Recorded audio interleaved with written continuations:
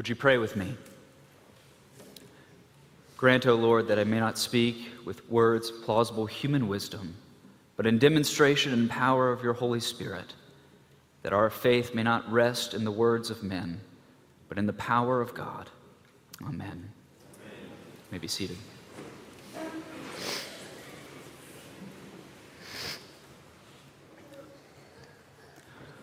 One of the biggest mistakes people make when it comes to the person of Jesus is to view him simply as a good person, someone who sets a good example for us to follow. No doubt he was the greatest person who ever walked on the earth, but it is wrong to merely view him as a person to emulate.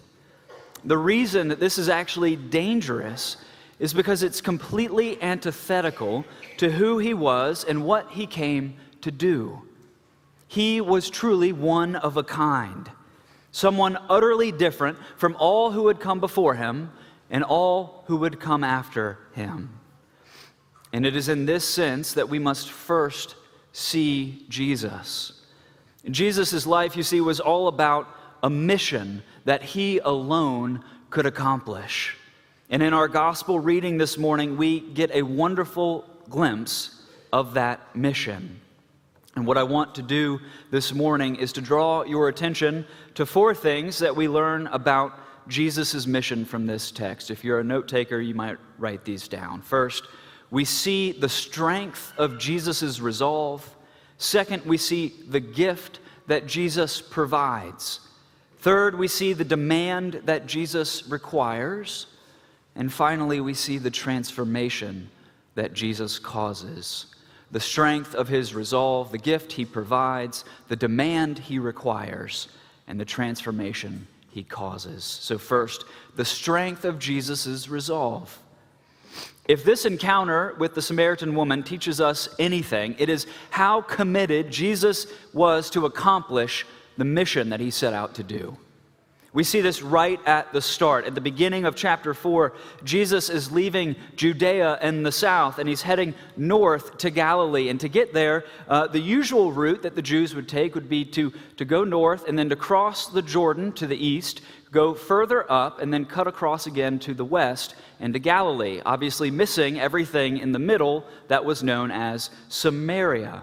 And in order the reason that they would do this, it says in verse 9, that Jews and Samaritans did all that they could to avoid one another.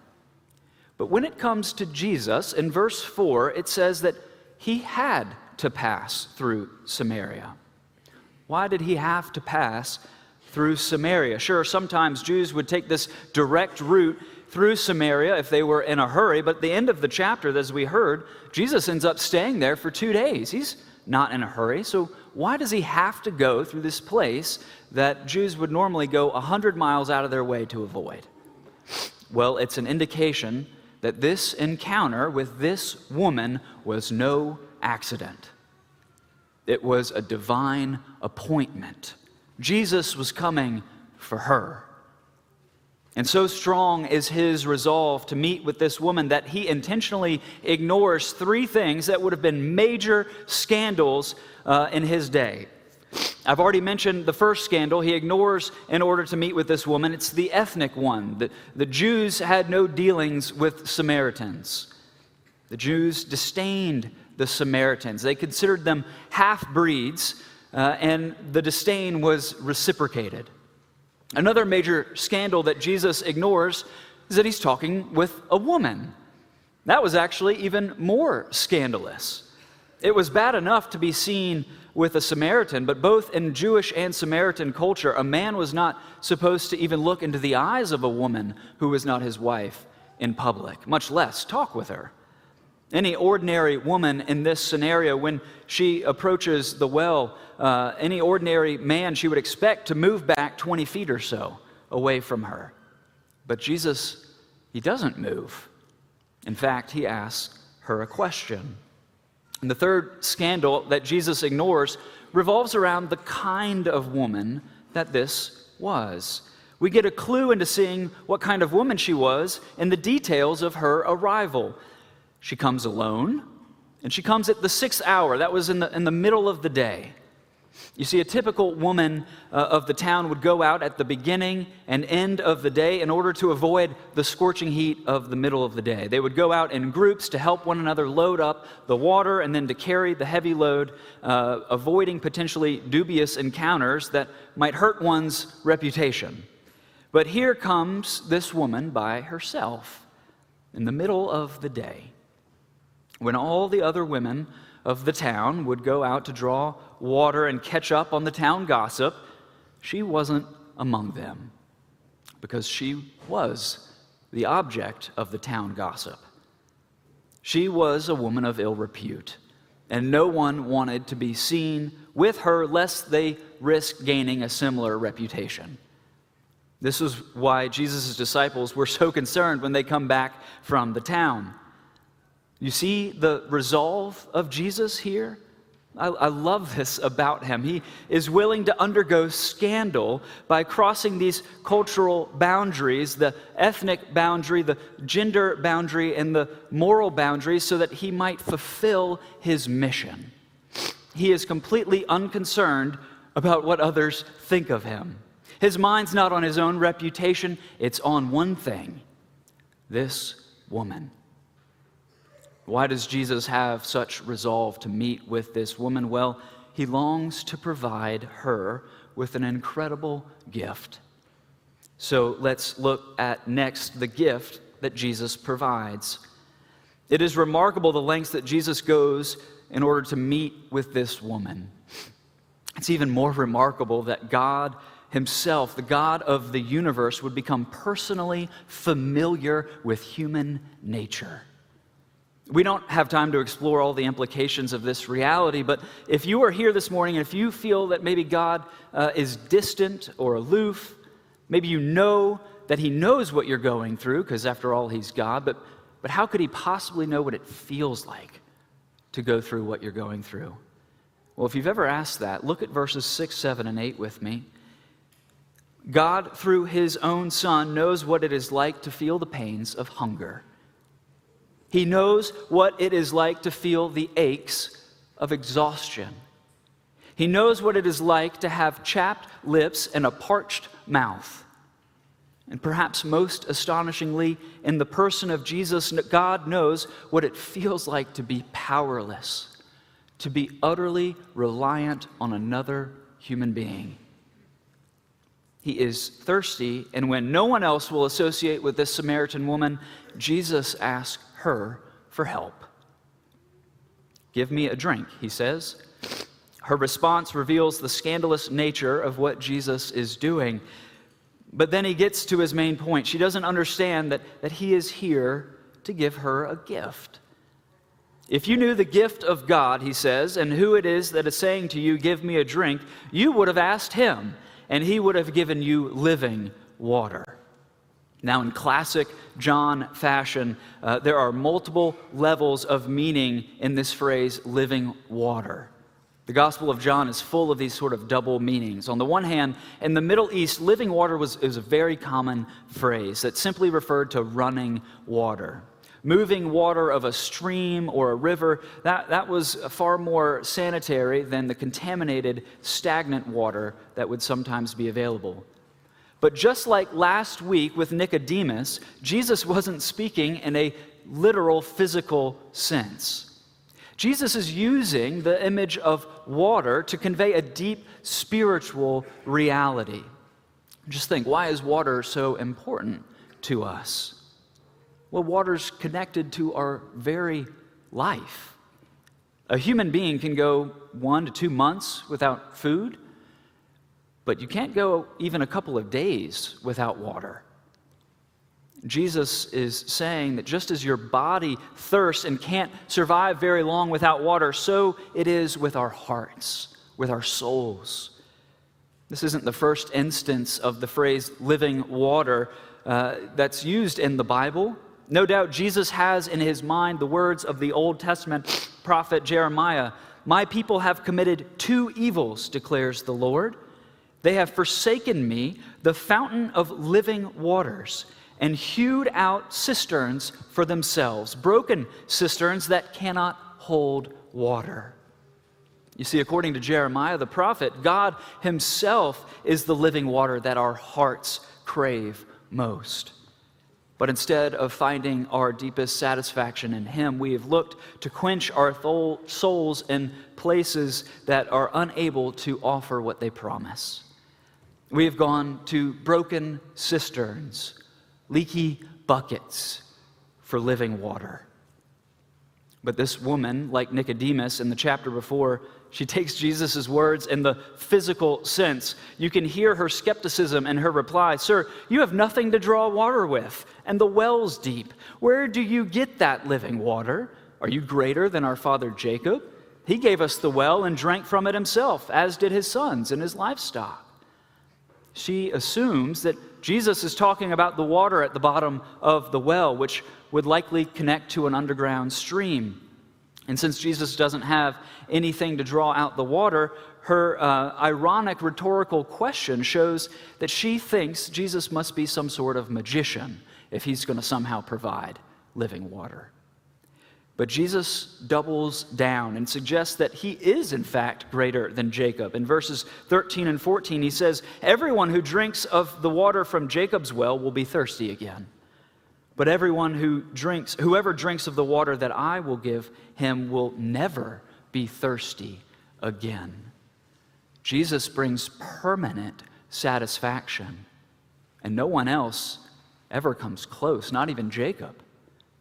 Not only is the gift that Jesus brings permanent, but it wells up inside of the recipient, so much so that it bubbles up and begins to overflow. The water that I will give him, Jesus says, will become in him a spring of water welling up to eternal life. And the woman still doesn't get it. All she can think about is her physical thirst. In her mind, such water would mean she would not have to make the trek out of the village to the well every day. She'd still be able to avoid all the people of the town, and she would avoid the heat of the day if he could just give her this living water. If you've ever found yourself talking past somebody, you know how frustrating this can be. She is talking about well water.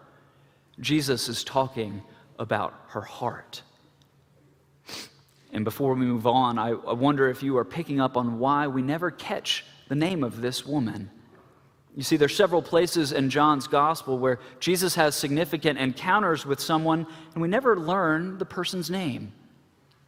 The reason we never get her name is because I think John is inviting us to put ourselves in the place of this woman, to see our names as her name. We are all this woman of Samaria. And I hope you can see now just how foolish it is to merely look at Jesus as an example for us to follow. The Bible's main point is to reveal this gift that Jesus comes to offer. The gift is not a set of teachings to live by or rules to follow. The gift is a person. It's Jesus Christ. Friends, Jesus' offer to her is the same offer that's available to you this morning. He says, "Come unto me, all you who are weary and heavy laden, and I will give you rest." Come to me and drink, he says, and you shall be satisfied forever. The strength of his resolve, the gift he provides, and thirdly, the demand that he requires. After talking past each other back and forth, Jesus moves on from talking about water, and he puts his finger right on the issue. If she is to have rivers of living water flowing out of her heart, Jesus must first perform a kind of heart surgery. His next words are like a surgeon using a scalpel to open up her heart and to lay it bare. Verse 16, Jesus says, "Go call your husband and come here." The woman answered him, "I have no husband." And Jesus said to her, "You're right in saying, 'I have no husband,' for you have had 5 husbands, and the one you now have is not your husband. What you have said is true."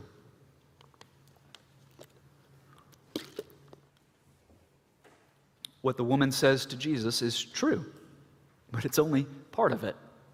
And the problem with half-truths is that eventually the entire truth will come out. Telling the truth and taking full ownership of the very worst things in our lives is incredibly difficult. Because ever since the first sin in the human race, our tendency has been to hide and to cover up our shame. Friends, becoming a Christian is not for the faint of heart. The courage to name the full truth about ourselves is perhaps the scariest thing that you and I will face in this life. But my friends, as unyielding and daunting as this demand that Jesus gives, there are at least two things in here that should encourage us in the process of coming to grips with our past. I want you to notice two things that show us the stunningly gentle nature of Jesus for those who are willing to risk exposure. First, it was no accident that Jesus sent the disciples on into the village. The more I think on this passage, the more it's amazing to me that this is all orchestrated. He wanted to ensure that he would meet with this woman alone. He wanted to be alone with her not to cause a scandal, but so that he might honor the exposure of her soul and her past, making it as easy as possible for her to come clean. He knows that she's been humiliated back in Sychar. She had been coming out every day during the middle of the day to draw water just to avoid everyone else. And when he lays her soul to bear there at the well, he is kind and gentle enough to ensure the privacy of that conversation. But secondly, I want you to notice that instead of chiding her for hiding the truth fully, he actually commends her for the little bit of truth that she's able to confess before taking her the rest of the way. There is an astonishing lack of shame in what Jesus says to this woman. Yes, he's candid, but his kindness and gentleness spur her on to come clean. And come clean you and I must. For this is the demand that Jesus makes. In order to drink of the living water that he offers, you must first bear the pain of full exposure before him. The gift of God only comes when we lay the truth about ourselves out in the open. As long as we cling to our cover-ups, we won't have empty hands to receive the gift that he offers. We must first acknowledge the broken cisterns we've dug for ourselves before we can drink the living water that Jesus provides. For this woman, the broken cistern in her life had been going back and back again and again to this issue of romance. No doubt that's a commonplace for many today to look for ultimate significance and satisfaction. But it's far from the only broken cistern that we can fall into. Tim Keller, in his book, The Reason for God, lists a number of ways that you and I can go to broken cisterns for what only God can provide and the devastating effects that they have on our lives. He says, if you center your life on a love partner like this Samaritan woman, you will be emotionally dependent, jealous, and controlling. The other person's problems will be overwhelming to you. If you center your life on family and children, you'll try to live your life through your children until they resent you or have no self of their own. If you center your life on your work or career, you'll be a driven workaholic and a boring, shallow person. At worst, you will lose family and friends, and if your career goes poorly, you'll develop deep depression. If you center your life on money and possessions, you'll be eaten up with worry or jealousy. You'll be willing to do unethical things in order to maintain your lifestyle, which will eventually blow up your life. If you center your life on pleasure and comfort, you'll end up becoming addicted to something. You'll become chained to the escape strategies by which you avoid the hard times of life. If you center your life on friends or approval, you will be constantly overhurt by criticism and thus always losing friends.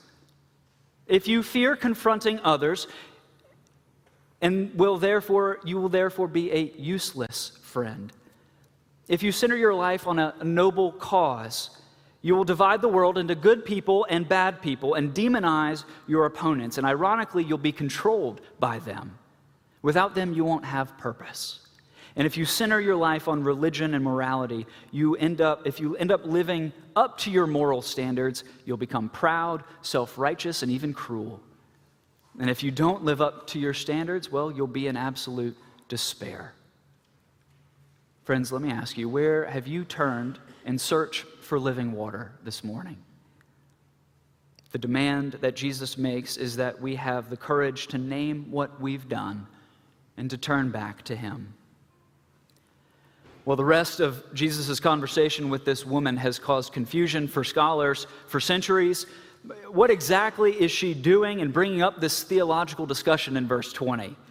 Many suggest that Jesus has touched a nerve in her heart, and so she's changing the subject. What better way to avoid personal guilt than to enter theological debate? I think there's probably some of that going on, but I don't think it's an accident that she ends up bringing up the concept of worship and the temple in Jerusalem. She acknowledged, yes, that Jesus was a prophet. Though she didn't still really know who exactly he was, she undeniably saw that he had been used by God to do what prophets do. Prophets tell the truth, and they expose sin. And what do we need to do when our sin is revealed? We need to have a way for it to be pardoned and washed away.